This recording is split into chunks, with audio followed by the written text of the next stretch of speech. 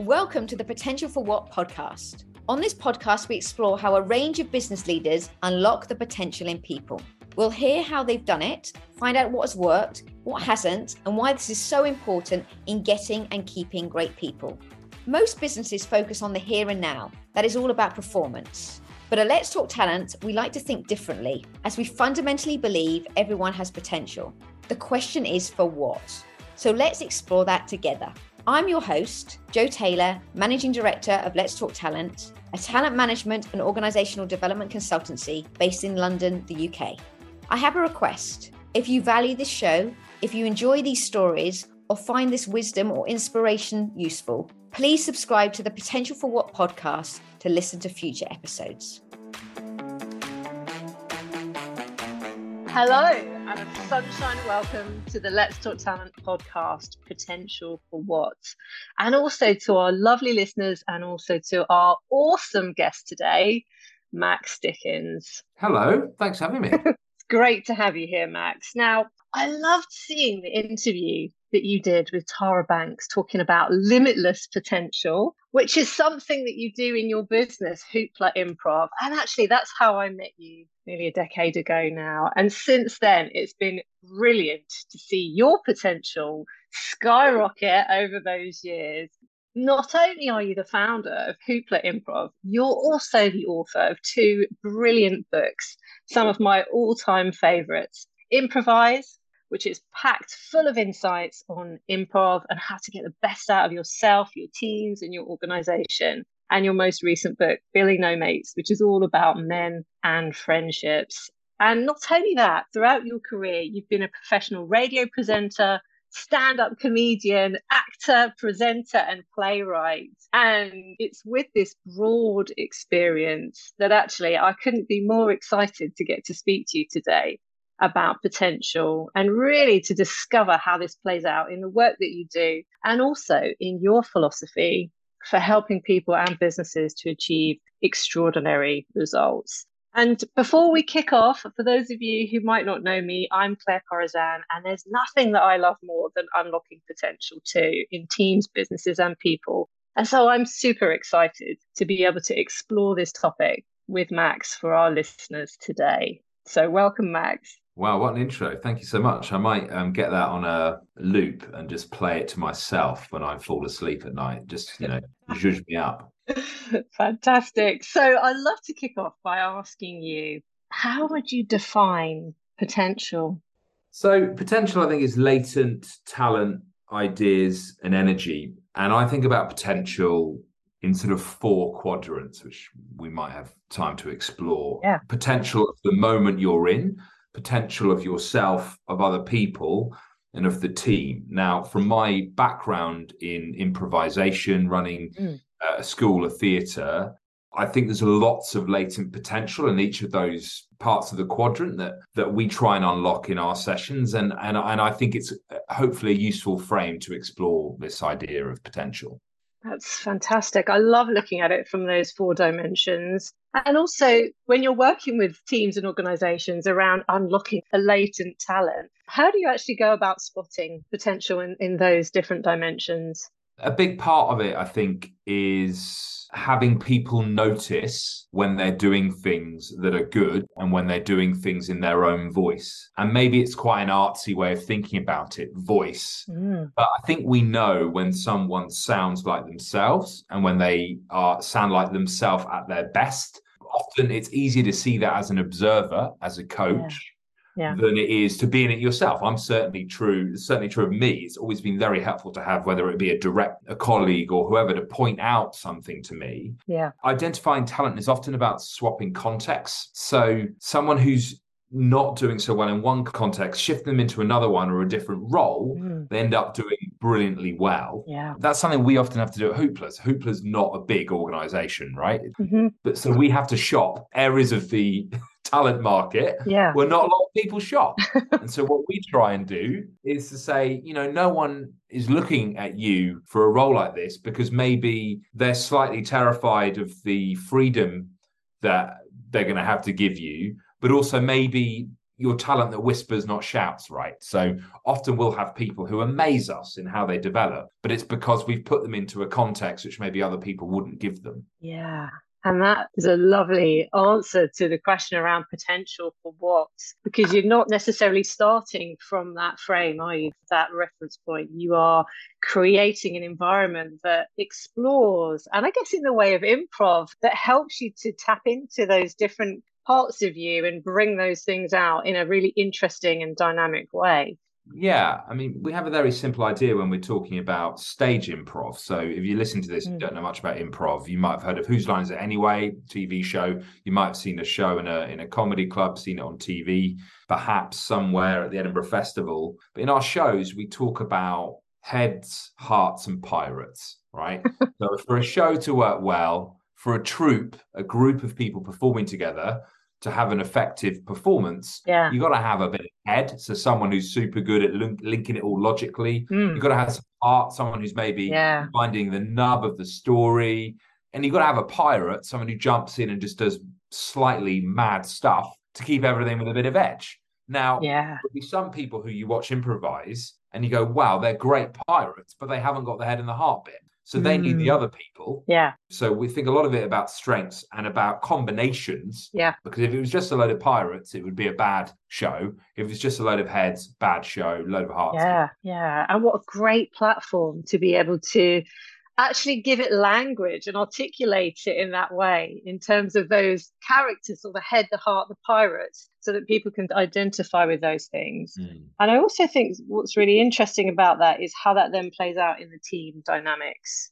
And you must be able to, in the work that you do, Max, be able to spot immediately or begin to start to see where those characters are playing out and what the mix is within team dynamics. Yeah, absolutely. So that's probably one of the parts of the quadrant potential that we maybe talk about, is of the team. Yeah. So we talk a lot in improv about group mind. So group mind is essentially when you've got a group of people together on the stage, when they're working well together, they can create things that would be impossible for the individuals to come up with alone. And we don't just mean the kind of cliche teamwork makes the dream work. Yeah. What I mean is that it's qualitatively different. Things emerge that would have been impossible without the disparate elements coming together. And it's amazing how complexity emerges without any direction, because there's no plan, there's no script, obviously. So how does this stuff emerge? Kind of in the science world, they talk about emergence, right? Which is complex things happen without seemingly any organization to it. So if you watch a flock of starlings in their sort of murmurations, doing these amazing swarms, I mean, they're not talking about it before getting around a blackboard and going, lads, how are we going to do it? It just happened. Yeah. But what they're doing is they're abiding by some simple rules. Same on stage. We talk about very simple principles in improv. Yeah. Listen with a willingness to be changed. Accept and build off contributions. Treat mistakes as gifts.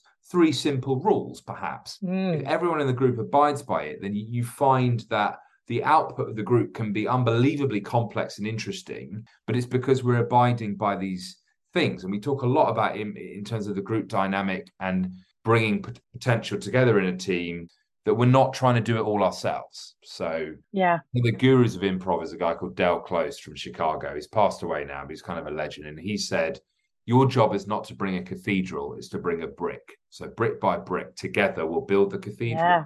So we talk a lot about, you don't have to solve the problem, you just have to bring a little bit of the solution.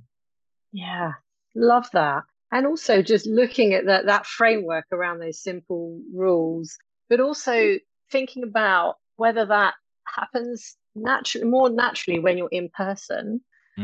And if you can, I'm using your yes and if it's possible to also recreate the same in a hybrid working environment. Do you find that within that dynamic, just sort of hearing you talk, Max, it kind of got me thinking about, I'd love to be able to create an environment where you can bring all of these things in and really help to unlock potential. Is it more effective to do it in person? Can you still get that same level of potential unlocked when you're doing it virtually? I think it depends on the sort of problems you're trying to solve. Mm-hmm. If you're trying to solve a creative problem, it's better to be face-to-face. There's quite a lot of research around that now. Mm-hmm. But in terms of establishing relationships, a lot of these basic things abide whether you're online or face to face. Yeah. Often we are throwing some of these basic parts of our human skill set out the window because we do engage with people through screens differently and not in the best way that we could. It's bizarre. We kind of dehumanize people, even when we know them. We just behave worse often. It can be challenging, but it also can be liberating as well, because by nature of the screen, you've got a much more equal footing in terms of the rectangular square that people are engaging through. Means that actually it can be a level playing field, even though there are different levels of seniority. And I can imagine that that's also quite interesting when you think about potential, because it gives a level playing field around all of those things. I wanted to just flip this on its head and think about what gets in the way of potential, and how is improv a way of really helping people to connect with their truth, to trust themselves, to tap into that creative, fluid part of themselves where they can show up in a way that does help them unlock their potential. It's a really good, rich question. I think the first thing to do is to reframe your attitude to the moment. We really bias, I think, towards plans and preparation. Yeah. We're missing there is actually honoring a lot of potential in the moment. Now, what does this actually look like in real life? If you're having a conversation, whatever context, let's take a sales conversation, or even you're talking to someone you manage and it's trying to establish relationship, there's so much happening in the moment, which offers you so many gifts for connection, or the flip side of it, rocks in the road to block it, that if you're obsessed with the message you've come in with or how you're expecting it to happen, there's so much you're not going to capitalize on. So I think changing how you see the moment, as rather than it just being full of unexpected things, it's going to be really difficult. What's going to happen? It's much more, why don't I frame this differently, which is the moment is going to give me so many opportunities and I'm excited by that. So one of the biggest things about an improv skill set or doing some classes is you realize you've got everything you need already if you honor what's in that moment and you actually notice it. But to notice it, you have to break out of habit, break out of your head. But then how do we get that trust? Because so much of it is, I think, being able to perform to your highest intelligence in that moment rather than way below it, which is what we can do if we clam up. So trust comes from experience, I think, but experience being in that moment and trusting that you'll find something. And you can get it through improv, you can get it just through practice in real life. Just sit in the moment and let yourself take that risk, and you'll realize 9 times out of 10, you'll find something really valuable. But one idea we have in improv is that be obvious. Now, that might sound like a bit of a surrender, be obvious. But what we mean by obvious is what's your honest reaction to a situation? And often there's a real gift in that. So what might obvious be? So it might be an obvious thing that you immediately associate with the thing that's been said or that's happened. It might be your emotional reaction, which you just confess. It might be an idea that you associate to what's happened and then you say it. But then suddenly there's not a lot of pressure on you. You're not trying to say something perfect and brilliant. Just trust you're obvious. And then from there, from the being acutely aware of the feedback, you can find a way through it. So much of it is about presence. Changing your attitude to the moment and letting yourself be obvious.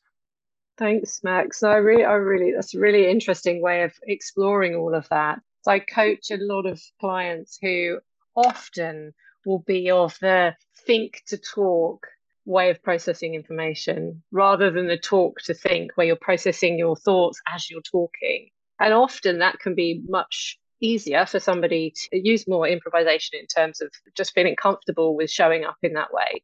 But those people who are more of the think to talk, which often tend to be clients who I'm speaking to, get worried or anxious about, just putting themselves out there if they haven't really formulated their thoughts and ideas before they speak. So I really like this idea of trusting you're obvious.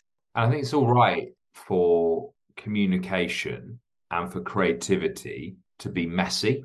And if we think they should be linear and a straight line and there shouldn't be any waste or any mistakes, then that really blocks us off and we become disconnected from that potential within us, I think. So often what the work we do is trying to take people out of environments where logic has become entirely dominant, emotional impulse has become deadened by habit and often some fairly anodyne cultures, and trying to bring them back to that sense of themselves so they can actually even be connected or listen to it. And you just see the juice come into them, and just something in their eyes changes. There's an amazing word I've read the other day called duende, which is Spanish. You see duende in flamenco dancers where something almost comes from their core, the pit of their stomach, when they connect to this thing. And it's like that duende that we all have somewhere. Yeah. Can we reconnect back to that? If that's not too fluffy a way of putting it, but I've used the word duende now. Fantastic. And as you were saying that, Max, what was coming to me was just this feeling of liberation, and actually how freeing that is for the mindset in terms of the thought processes and the contribution and the value that one is able to bring, and ultimately unlocking that potential. And so in creating that sort of liberation, moving people from being in that beta brainwave, that doing, always on to the next thing, and helping them to tap into a more alpha, slightly slower brainwave that enables their creativity and the joining of the dots and all of those lovely things that actually mean that we can tap into that executive functioning part of our brain and really contribute in meaningful ways that help us unlock our potential. So what do you know now about potential after over a decade of working in this space that you didn't know before, Max? That naivety is a really valuable thing to have, because naive people don't know what they should do or what they can do. They just go and try it. And when you're younger, generally you bring a sense of naivety. Another thing I read the other day, Martin Amis, the novelist, says you get a destination mood as an adult if you're not careful. You meet these people and they're permanently on some sort of vibe is permanently, I don't know, cynical or whatever. I think that comes to an extent with age naturally. But for me, what I've learned is the times that I felt I've realized my potential and that I'm proudest of are the times I have been a bit naive and gone, yeah, why not? I can do this. And that's something I try to reconnect to and remember to keep taking risks and to try stuff that seems like, well, why should you do that? Like, why would you ever be able to do that? Well, because why not? Yeah, and that really speaks to encouraging that beginner's mindset, doesn't it? Where we're actually unlearning those habits, those behaviors, those things that are just automatic autopilot for us on a day-to-day basis, and actually, looking at it through different eyes. Yeah. I'm sure our listeners will be thinking, how can I find out more about Max? I'd love to know more about the work that you do. Where can listeners find you? Where's the best place? Sure. So the improv book is Improvise, How to Use the Secrets of Improv to Achieve Extraordinary Results at Work. If you want to do a class and you're listening to this, hooplaimpro.com, or drop me a line on any social media and I'll sort you out with a free drop-in. Just come and have a go at it. And if you like it, do some more. It's one of the best things I've ever done with my life. So you can find me there. My website is maxdickens.com as well. Brilliant. Thank you, Max. Now, there's two more questions I would love to ask you as we're coming to the end of our conversation today, which is, what's the proudest moment of your career so far? And what's your favourite podcast or book? And you're not allowed to recommend your own book, but that you would recommend to others to unlock their potential. I know the moments that make me proudest are when I get emails from people or Facebook messages from people I've never met, often in other countries, saying that they've read something I've written and it's made a big difference to them. Or, I've got a book about friendship at the moment and you get messages saying, oh, I hadn't seen so-and-so for 15 years. I read a bit of your book and I text them and now we're having dinner next week. And you're like, oh, it's weird in the world where it's unbelievably connected now. But sometimes you feel like, am I in a complete abyss? Right? Because, especially at the moment, I do a lot of virtual work. And it feels like, oh, and especially when you write books, you're like, is anyone even reading this? So you get those messages, you go like, oh, it has been really worth it. So those are probably the times where I get proudest. a book I'd recommend is Truth in Comedy by that guy Dalclose, who I mentioned earlier. Mm-hmm. Now, it's a really slim book, so you don't have to spend ages on it. It's one thing you can dip in and out of. And even if you've got no interest in comedy or no interest in improvisation at all, it is full of these little nuggets of wisdom that are just suddenly, like the best metaphors, suddenly you go like, oh yes, I see that every day. But here's one of them, one sentence from it. He says, if we treat each other as if we're geniuses, poets and artists, we have a better chance of becoming that on stage. Now, replace on stage for in life, at work. I think that applies everywhere. Are you seeing the people you talk to as the poet, the artist, the genius that they are? Or are we missing that? Because when we assume it's there, it's amazing the potential we'll find. And that's wonderful, because that flips potential right around the other side in terms of seeing the potential in others. Fantastic, Max. And what a great way to end today's podcast. Thank you so much for joining us today and for sharing your journey, your nuggets of wisdom, and the models and the methods and your philosophy around potential. It's been absolutely brilliant to speak to you. Thank you. It's been good to think about the word potential and connecting it to my own works. It's made me think a lot. So I've appreciated the opportunity. Thank you.